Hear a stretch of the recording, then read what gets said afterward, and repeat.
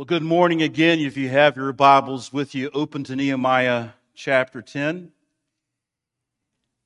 I am not going to read the first 27 verses, and the reason why, if you look at verse 1, it says, "Now on the sealed document with the names of Nehemiah the governor," and it lists all the people who signed this document, and we're going to find out what that document is.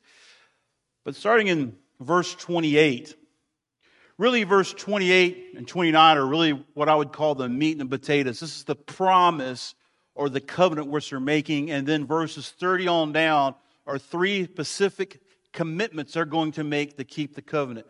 Nehemiah chapter 10, verse 28.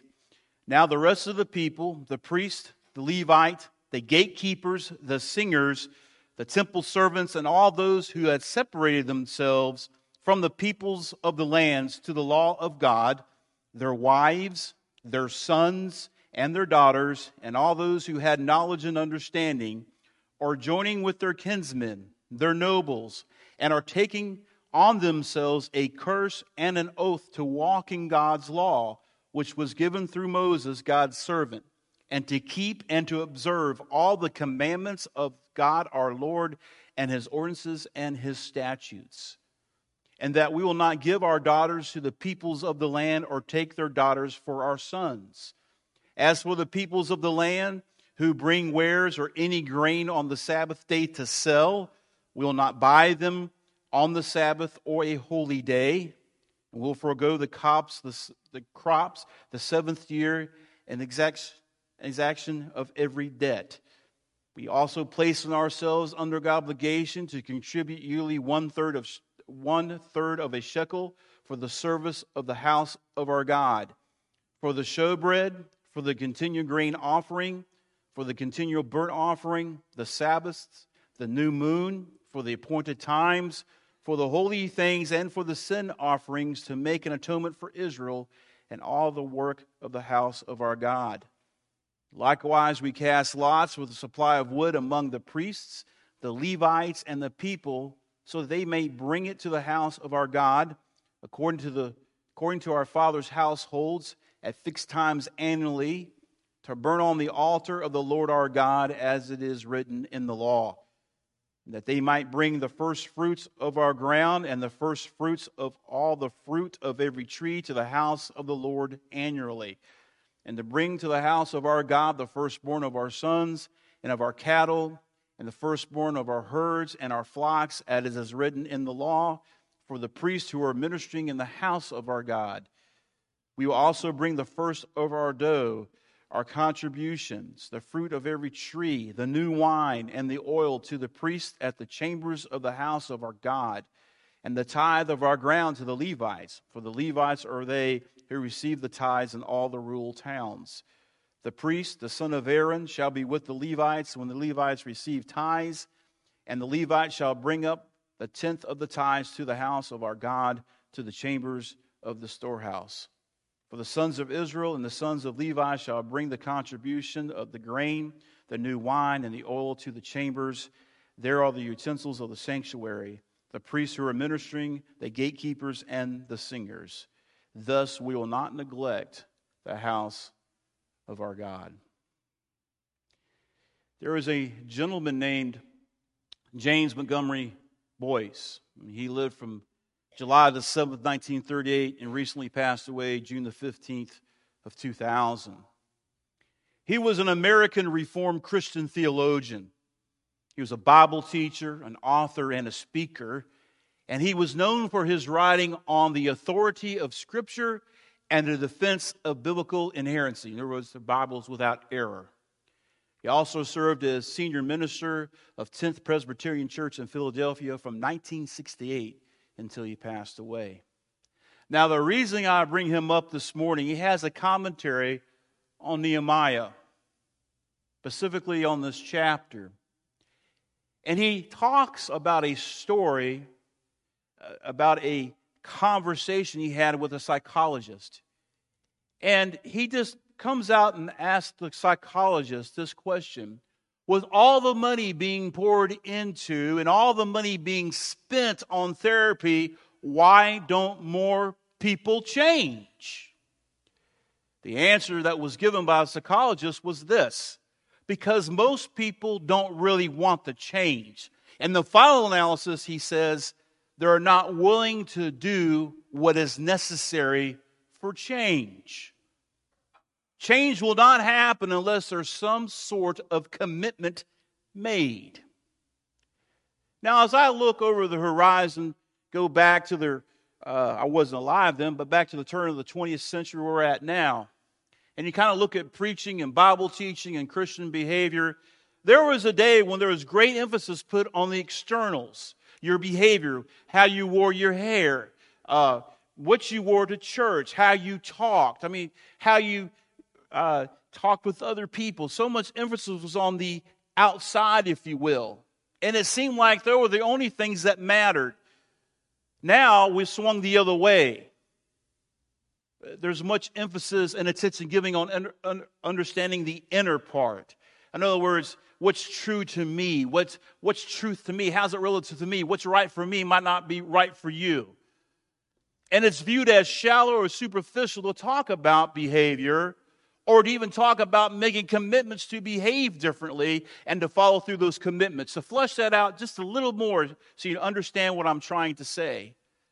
A lot of times people will have their behavior and then they run to the Bible, Scripture, and they pull out all these verses out of context to support that behavior rather than going to Scripture itself saying, what does God want me to do?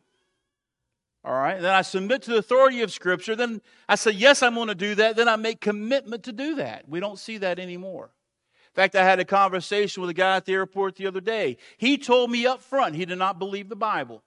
But then he proceeded in our discussion to say, well, the Bible says. I said, hold up. You told me you don't believe the Bible. Well, yeah, but how can you bring in something that you don't believe in to support an argument you're trying to make? Just saying. Now, if you look at Scripture as a whole, it will cause us to have a balance between the inner self, the heart, and the outward appearance. Like I told the kids, God's concerned about your heart because if your heart's right, it's naturally going to be expressed in your behavior and how you do things. And that's what Nehemiah 10 is all about. Now, I'm not saying we need to do precisely what they did then, but let's be honest. This chapter is in the Bible, and it's there for a reason. I remind you of 2 Timothy chapter 3, verse 16, that all Scripture is inspired by God and profitable for teaching, for reproof, for correction, and for training in righteousness. So we need to look at this chapter and deal with it. And we find that they make a covenant with God. This sealed document, sealed with the signatures of those people listed from verse 1 down to verse 27. A covenant, an agreement, a promise, a pledge, a bond. Now, a covenant is a chosen relationship or partnership in which two parties make binding promises to each other, often accompanied by taking an oath, maybe having a ceremony. It contains defined obligations and commitments, and it's different from a contract because it's relational and personal. Some places in the Bible you can read about, they would take animals and cut them in half, and they'd walk between that, indicate if any party breaks this covenant, may the party be torn in two just like those animals. This was serious stuff. They desire to change is the point I am making, and they make a commitment. They make a covenant, then come back with three major commitments to follow through. But let's go back to verse 1 through 8. We see the chief leaders and the priest who sign. And look in verse 1, the sealed document we read. This signifies legal assent to a written document. And here the seals refer to the signatures of those leaders. And you'll see it in the English translation, and in the Hebrew as well, the conjunction and between Nehemiah and Zedekiah. That conjunction does not appear between any other names. And it's indicating that those two represented the civil government. There are 22 priestly names, 15 are names of families. Now, Ezra is not mentioned because he belonged to the family of Sariah. And the same is true of Eliashib, the high priest. Now, verses 9 through 13, you'll see the Levites who signed. 17 Levitical names. Some are family groups. Some are individual names. Some are families who returned with Zerubbabel. 6 or 7 mentioned in the group of those who taught the law back in chapter 8, verse 7. And then you see verses 14 through 27, the leaders of the people. These were family representatives. The first 21 you read there are parallel or nearly parallel to the list you find in Ezra chapter 2, verse 33 through 30, and Nehemiah chapter 7. The remaining 23 include some of the families who helped build the wall. You see that in Nehemiah 3. Perhaps some of the new ones that just returned from Babylon recently. And some could have been in Judah during the captivity altogether, but now have recently joined as they saw this work progressing. Those are a lot of names there. And I hope you understand why, yes, I'm being chicken. That's a lot of Hebrew names to get through.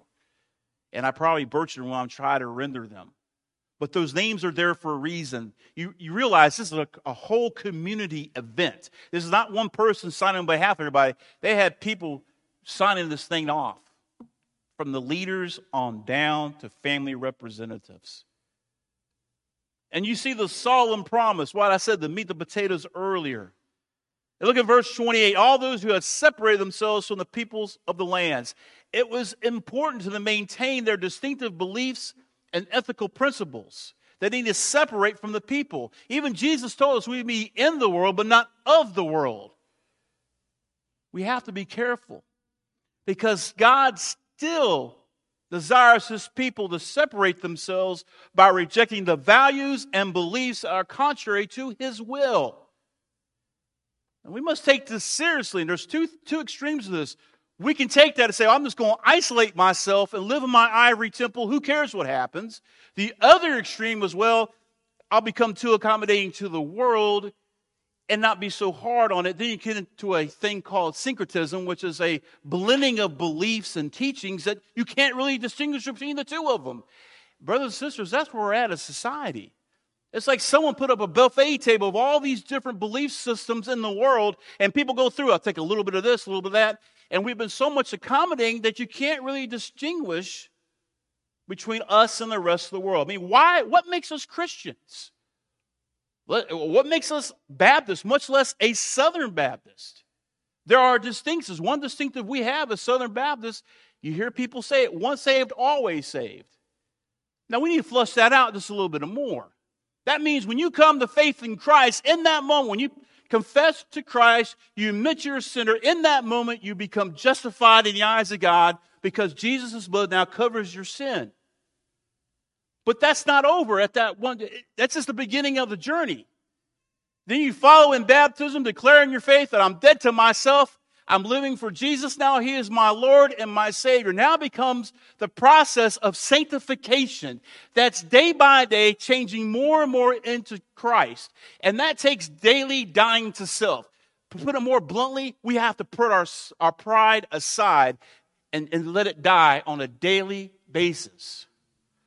That's year by year, month by month, week by week, day by day, hour by hour, minute by minute, moment by moment, a constant dying to self and depends upon God and Jesus Christ.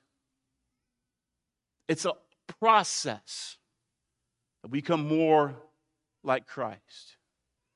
And why do we call ourselves Baptists? Because we believe in believers' baptism. We don't christen infants here. We believe in believers' baptism. Here's another one I just thought of. You know why the pulpit's in the center of, this is not a stage. I'm not an actor. This is a platform. All right? Why is the pulpit, or the sacred reading desk, as it used to be called way back when, why is it at the center of the platform? Do you know why? There is a theological reason why. Because the preaching of God's word is at the center. The reading of God's word is at the center of our worship. That's why that's here, not to the side. Sorry, I chased a rabbit. Let's get back to the text. We don't want to lose our Christian way of thinking and acting. That has to be passed down. People don't realize the differences. Now, I work with people from other denominations, other beliefs, and even unbelievers, but they have to know not only what I believe, but why I believe it. Look what it says. Their sons and their daughters, they're including the young people and their children, which is so important. Look in verse 29. They bind themselves with a curse and an oath to follow the law of God. Now, there's blessings when you follow through the covenant and curses for breaking it. And the pledge that follows presupposes a detailed knowledge of the law. They knew the law. They just read it. Look what they say in verse 29. They are promising, they're making a covenant with Almighty God to, quote, keep and to observe all the commandments of God our Lord and His ordinances and His statutes. That is the covenant in which they're making. And when you look at that, you can come quickly to the conclusion that submission to the authority of God's word is unmistakably the command that you see here. See, the first step in resolving the problems that they were having or did have was a commitment to God's word. The same is true for us today. A lot of the problems that we have in our personal life and in church life together as a body of Christ can be solved if we just simply would go back to the Word of God to see what it has to say and quit watching Twitter, Facebook, and social media. Go back to the Word. Don't take my word for it. Go back to the Word and read it yourself.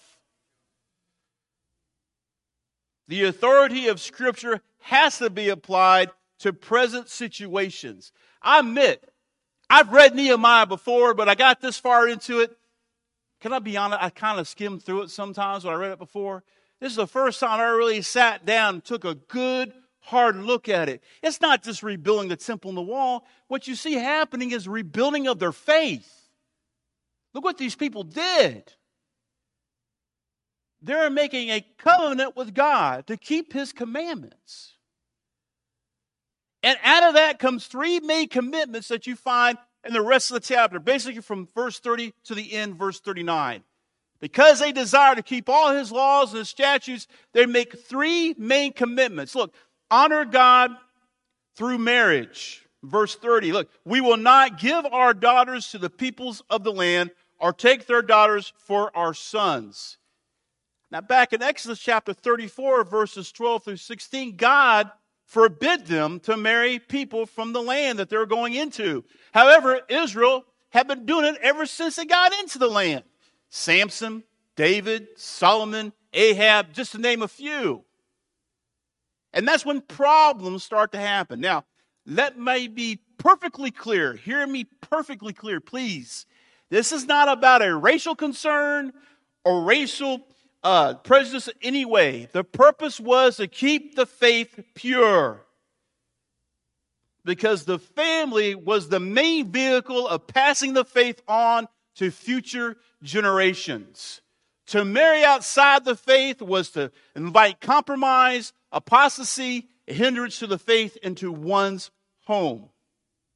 We cannot forsake the family as the most basic unit and expect to pass on the faith to future generations. Now, if we take an honest look at marriage right now, marriage inside the church and marriage outside the church, sadly, tragically, don't look any different. 2 Corinthians chapter 6, verse 14. Do not be bound, literally unequally yoked with unbelievers. For what partnership has righteousness and lawlessness, or what fellowship has light with darkness? I'm just going to say it matters when you marry someone if that person is a believer or not. It's going to cause problems if they're not. It's going to cause problems between you and your spouse. And when you raise children, it's going to become a real huge problem. What morality are you going to teach your kids? Because kids learn by watching you. It's taught. It's caught, not taught. And my kids are watching me when they were growing up, my girls. Does dad actually really believe what he preaches every Sunday because they saw dad at home? They saw Dad when I got mad or upset. And they saw how me and Tammy reacted to each other and how we responded to each other. We have failed in raising our kids if we don't care about whether or not the spouse we're about to marry is a believer. There's going to be problems. Because Ephesians chapter 5, verse 22 through 25, Ephesians 6, 1 through 4 will not happen if both of them are not on the same page about who Jesus Christ is. That back in Ephesians, that's about wives submitting unto your husbands as to the Lord. Husband loves your wives as Christ loved the church and gave himself up for. Chapter 6, children obey your parents. Later in verse 6, fathers do not provoke your children to wrath. All that instruction to the family cannot be possible to be lived out if both of you are not on the same page. Now, I'm not saying it can't be done, but I would highly advise you not to do it. Because in the family, I'm just going to say this one more time. In your family, that's the most basic and most important place there is where there's passing on of the faith. More important, preaching has its place, but the home is where it begins. The home. Now, I probably said some stuff that may have made some of you upset. That's fine. That's not my intent. I want you to go back and look up the scriptures about marriage, what marriage should be, and how it should be lived out. And I'll be honest, I've made my fair share of mistakes too. Ain't no one in this room perfect. We all have skeletons in our closet. We're all sinners saved by grace. But it's about making a commitment. I've done this wrong, and I'll make a commitment to make it right and follow that commitment through. And that's what they're doing. Because when their sons and daughters start to intermarry, that's when Baal started entering in. All these false gods. In fact, parts of the Old Testament you can read about how the children of Israel, God's people, would sacrifice babies and crack their skull on rocks. Yes, it's in the Bible. Go find it for yourself. I'll give you the reference later after service. Now, it can be done. Now, if you find yourself married to an unbeliever now, I'm not going to counsel you for divorce. You need to stay in it. And talk to your spouse about your faith, not only by verbally, but also by what you do. And there's no way I can get all that right now. I'm just telling you, back then, they're going to honor God through marriage and are not going to marry their kids off to some foreign people because they believed differently than they did. Whoever knew all these hot button issues were in Nehemiah, huh? How about the next one? Honoring the Lord on the Sabbath. Verse 31, look what they say. When these people come in, we will not buy from them on the Sabbath or a holy day. It's not so much about worship per se, and probably perhaps they even quit worshiping at one point. But what they're getting at is their attitude had become very casual towards worship, towards the Sabbath. They were treating it like a day like any other day. They were supposed to treat the Sabbath as a day of rest and worship. They probably still went to the synagogue, but they didn't follow through. They were just kind of going through the motions, if you will. Now they're making a specific commitment. We're going to honor God on the Sabbath. Now, as New Testament believers, we're not under the law, we're under grace. We are to observe a day of worship, but not legalistically, or at least legalistic fashion. I don't think there should have to be blue laws. I'm not going to sit here and tell you what you can and cannot do. I'm going to get to this. The point is, how do you come at worship? How do you approach Sundays? And I know that the 9 to 5, Monday through Friday jobs are gone. People are working shifts. They're working split shifts. They're working midnight shift. People work 3 12-hour shifts. I know. I work for an airline outside this place. I understand. And there's times when I was coming up before I got a lot of time that I would have to miss a Sunday or two. But the point is, how do we approach it? Are we just blowing it off and say, I don't know how to go, I don't want to go, or do we really want to go? It goes down to the motivation of the heart. Do you take the appropriate steps in your preparation to assure that when you do come, It's a day of worship that God is exalted. He's honored and glorified in it. In other words, what is your priority? Do you avoid other Sunday plans that conflict with the church? Or is church only important when it's convenient? Here's the point I'm making. You get mad at me all you want, but your children and your grandchildren are going to hear the message from you very loudly and very clearly by what you do and do not do. Just like you'll hear me loud and clear more than what I preach from the pulpit. How's Tim lived this out? The point is, we need to set aside a day. And really, you should worship God every day. It doesn't have to be a formal service. It can be in your car, it can be at home. But you need to make a commitment, how that reflects out, to meet with the people of God. You know why we're all stressed out, freaked out? We have so much on our plates, we don't know how to rest. That's one part of Sabbath. Rest. Don't do yard work. Weed eat. Rest. And here's another thing. If we're going to take a legalistic approach with this and say, well, people need to quit working on Sabbath, just come to church. Oh, yeah? Well, if you say that, then why do you go out to eat after church? Because those people are working to serve you, and if you wouldn't go, they wouldn't be open on Sunday. See, we like to double talk, don't we? But they're going to honor God on the Sabbath. Hebrews chapter 10, verse 23 through 25. Let us hold fast the confession of our hope without wavering, for he who promised is faithful. And let us consider how to stimulate one another to love and good deeds, not forsaking our own assembling together, as is the habit of some, but encouraging one another, and all the more as you see the day drawing near. What day is he talking about? The return of Christ. Each year that goes by, each month that goes by, each week that goes by, each day that goes by, each hour that goes by, each minute that goes by, each second goes by, every heartbeat that you have and every breath you draw in, you are one step closer to the time of Christ's return. We need to meet, to encourage one another. Because you know what the enemy will do to you? You stay back, he's going to pull you in that isolationism. I'm the only one in this situation.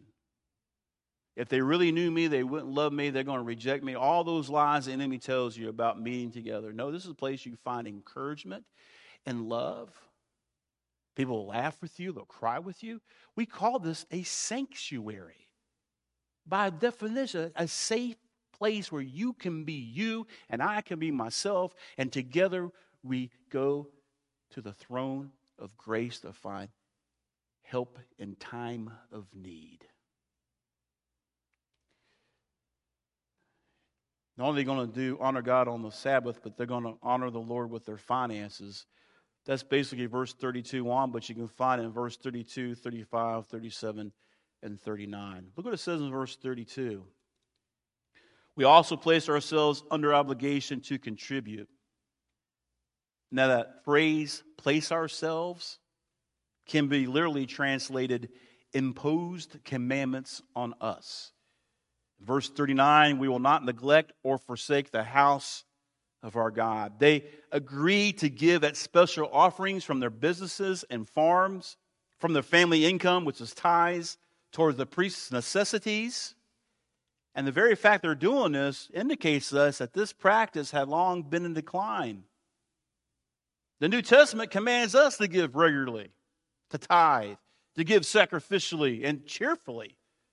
In Mark chapter 12, verse 41 through 44, the widow's mite, story of Jesus sitting, teaching, and behind him is the temple.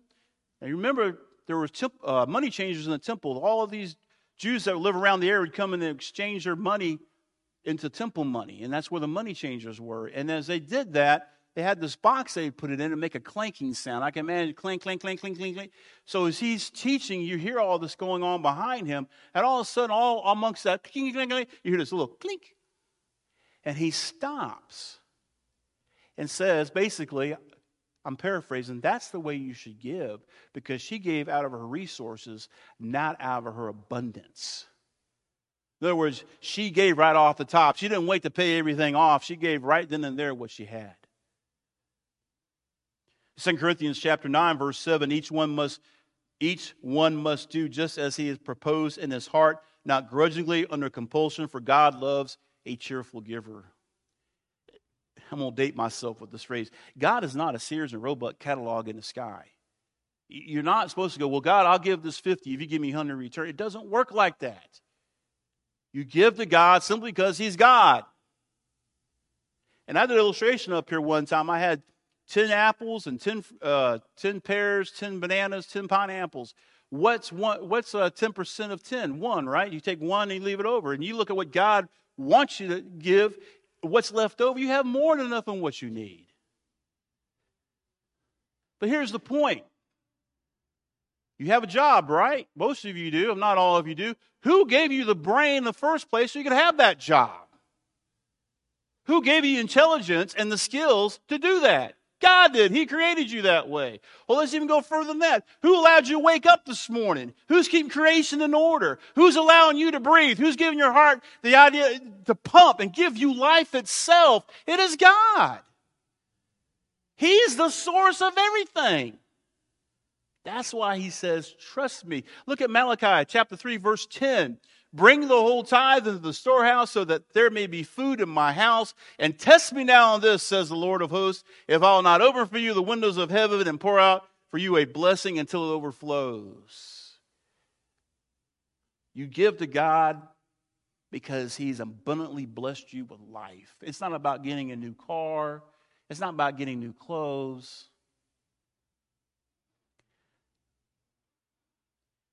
Oh, God.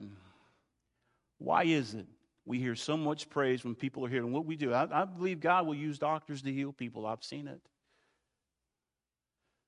But here's the point. Will we still praise God when he doesn't?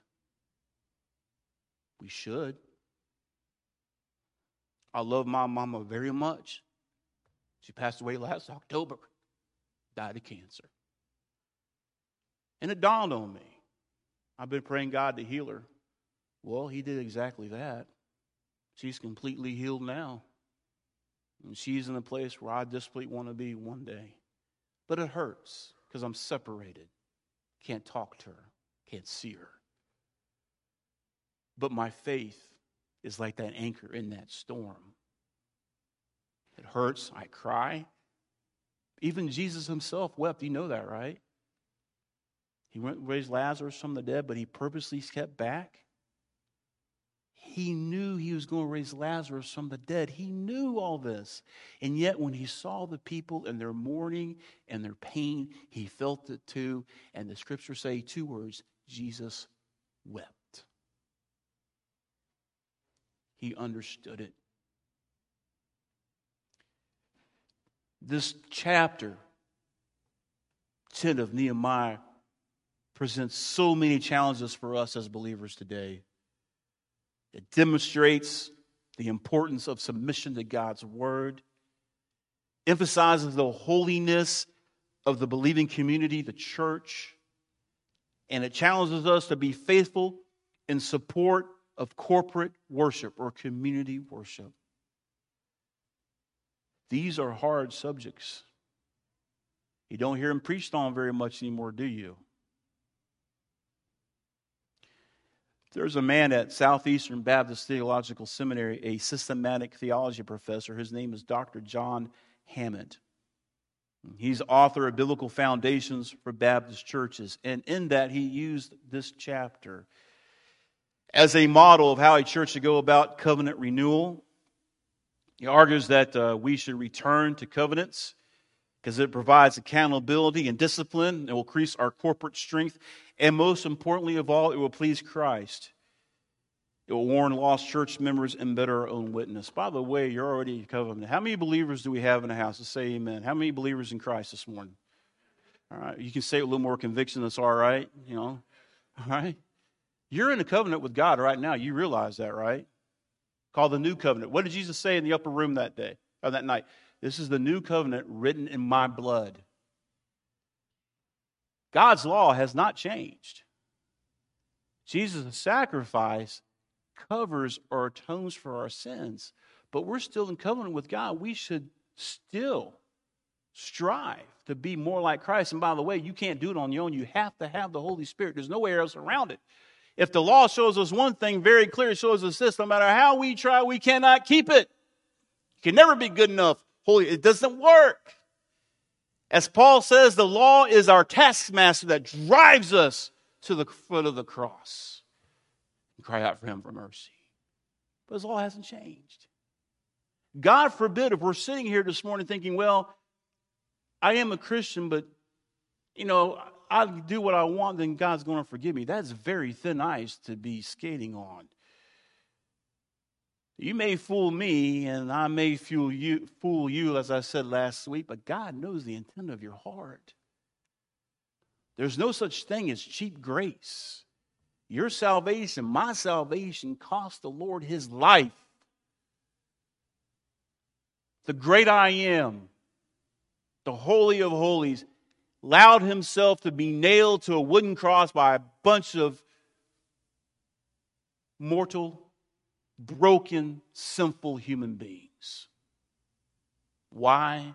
Because he loved you that much. Still does, by the way. Now, I'm not saying that perhaps we should look at have a church covenant. By the way, most churches, particularly Southern Baptist Church in the South, some of them still have a church covenant when you walk in the door that we make to each other. Accountability, responsibility. Because Miss Audie sitting up there, she truly loves me as her brother in Christ. She is going to point out sin in my life, is she not? Because she's concerned about my relationship with Christ. And vice versa. It's not that we throw stones at each other. It's no different if you see your son or daughter climbing on the oven. You're going to think, well, wait till he burns his hand and he'll learn. No, you probably won't even say anything to the child. You might pick the child up and throw him across the room. No, don't do that. Because we truly love somebody, as Christ does, we will warn them. The way I've always done it is say, look, I'll use Dial, for example. Dial, I don't know what's going on with you. What you're doing is not right. But you know what? I'm struggling in this area. Let's go together to the throne of grace, and let's both pray together. Because you know what? You're never done. There's always something to work on. There's always something to change. Because God is wanting to change you into the image of His, wanting to make you more and more Christ-like.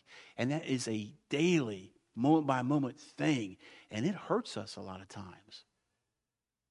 It's constant change. I should look more like Christ today than I did yesterday. We should look more like Christ as a body today than we did last week or last year. But no matter how you feel about all that, one thing that we can never forget, that change will not happen until there's commitment made. You're talking about changing behavior, a bad habit. Well, you tell God, I want to quit that. You repent of it. You confess it. And you turn away from it. But you have to replace it with a good habit, or that bad habit will come right back in its place. That's what takes self-discipline and self-control. Oh, remember, self-control is one of the fruits of the Spirit. You have to have the Holy Spirit in order to have success. In a lot of where we find ourselves, are you willing to do whatever is necessary for change? Or are you really willing to open up your heart and God say, do whatever you want, do whatever you see fit. My life is yours.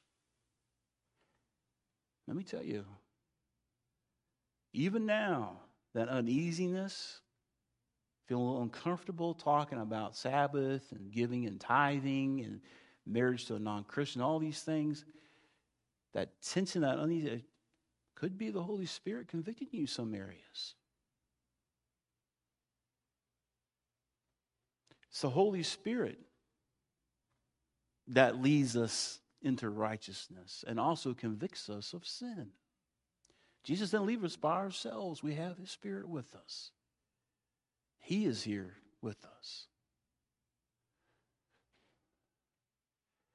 You always hear political parties, politicians talk about change. You know why there's no change in D.C.? I'm going to throw the stone at somebody else right now. You know why there's no change in D.C.? Most of our politicians don't do what's necessary to change.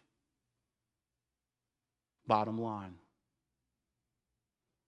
How come some of our communities, some of our churches? Because we're not willing to do what's necessary for change. And you know what? I'm right down here with you. God knows I have my own problems, my own habits, as we call them, skeletons in our closet. All of us, like I said, I can't emphasize, we're not perfect. It will never will be on the side of heaven. It's a constant change into who Christ is. That's what we're called to do.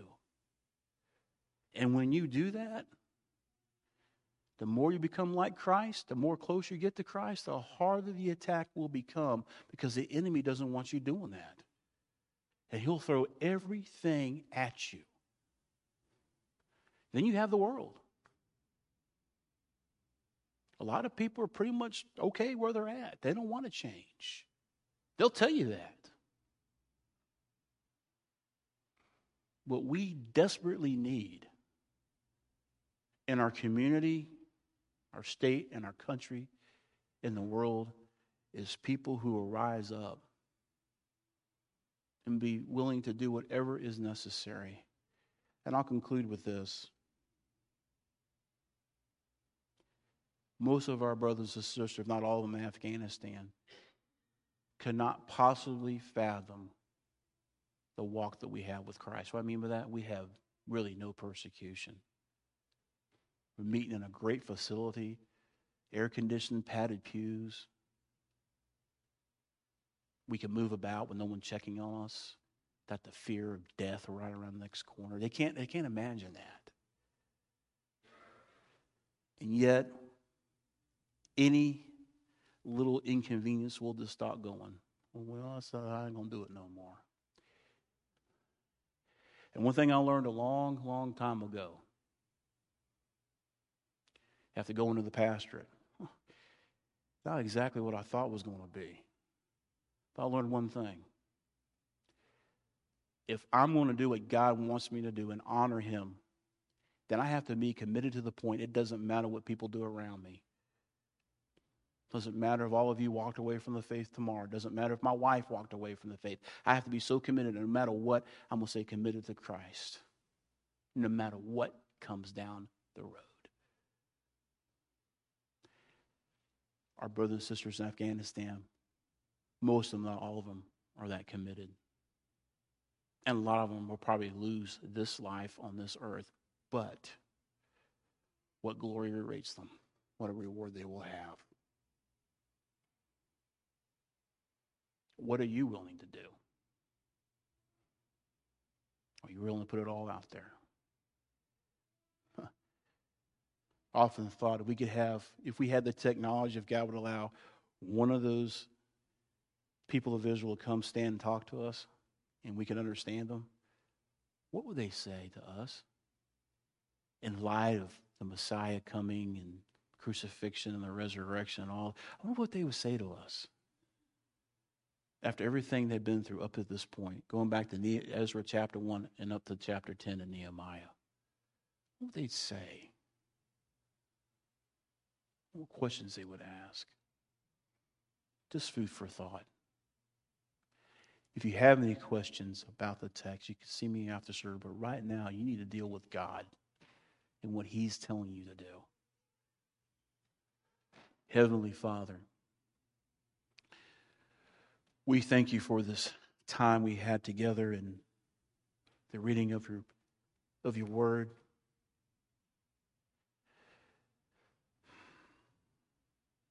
Father, we know that you want us to be different from those of the world, that we are to be Christ-like in everything that we do. But Father, we admit and confess to you, we cannot do that on our own. We desperately need you. We need the empowerment of your Spirit to guide us, to walk with us. But Father, we also know we need to make a commitment to be willing to be used of you and to change areas of our lives, dear God, that right now that you're bringing to our mind and to our heart, so we may be able to do that. Father, I pray that all the people here will feel your arms of love and peace wrap around them. And let them know this is a safe place to be honest with themselves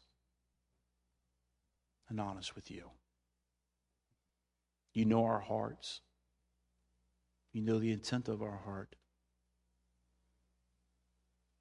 Oh God, like those little boys and girls prayed,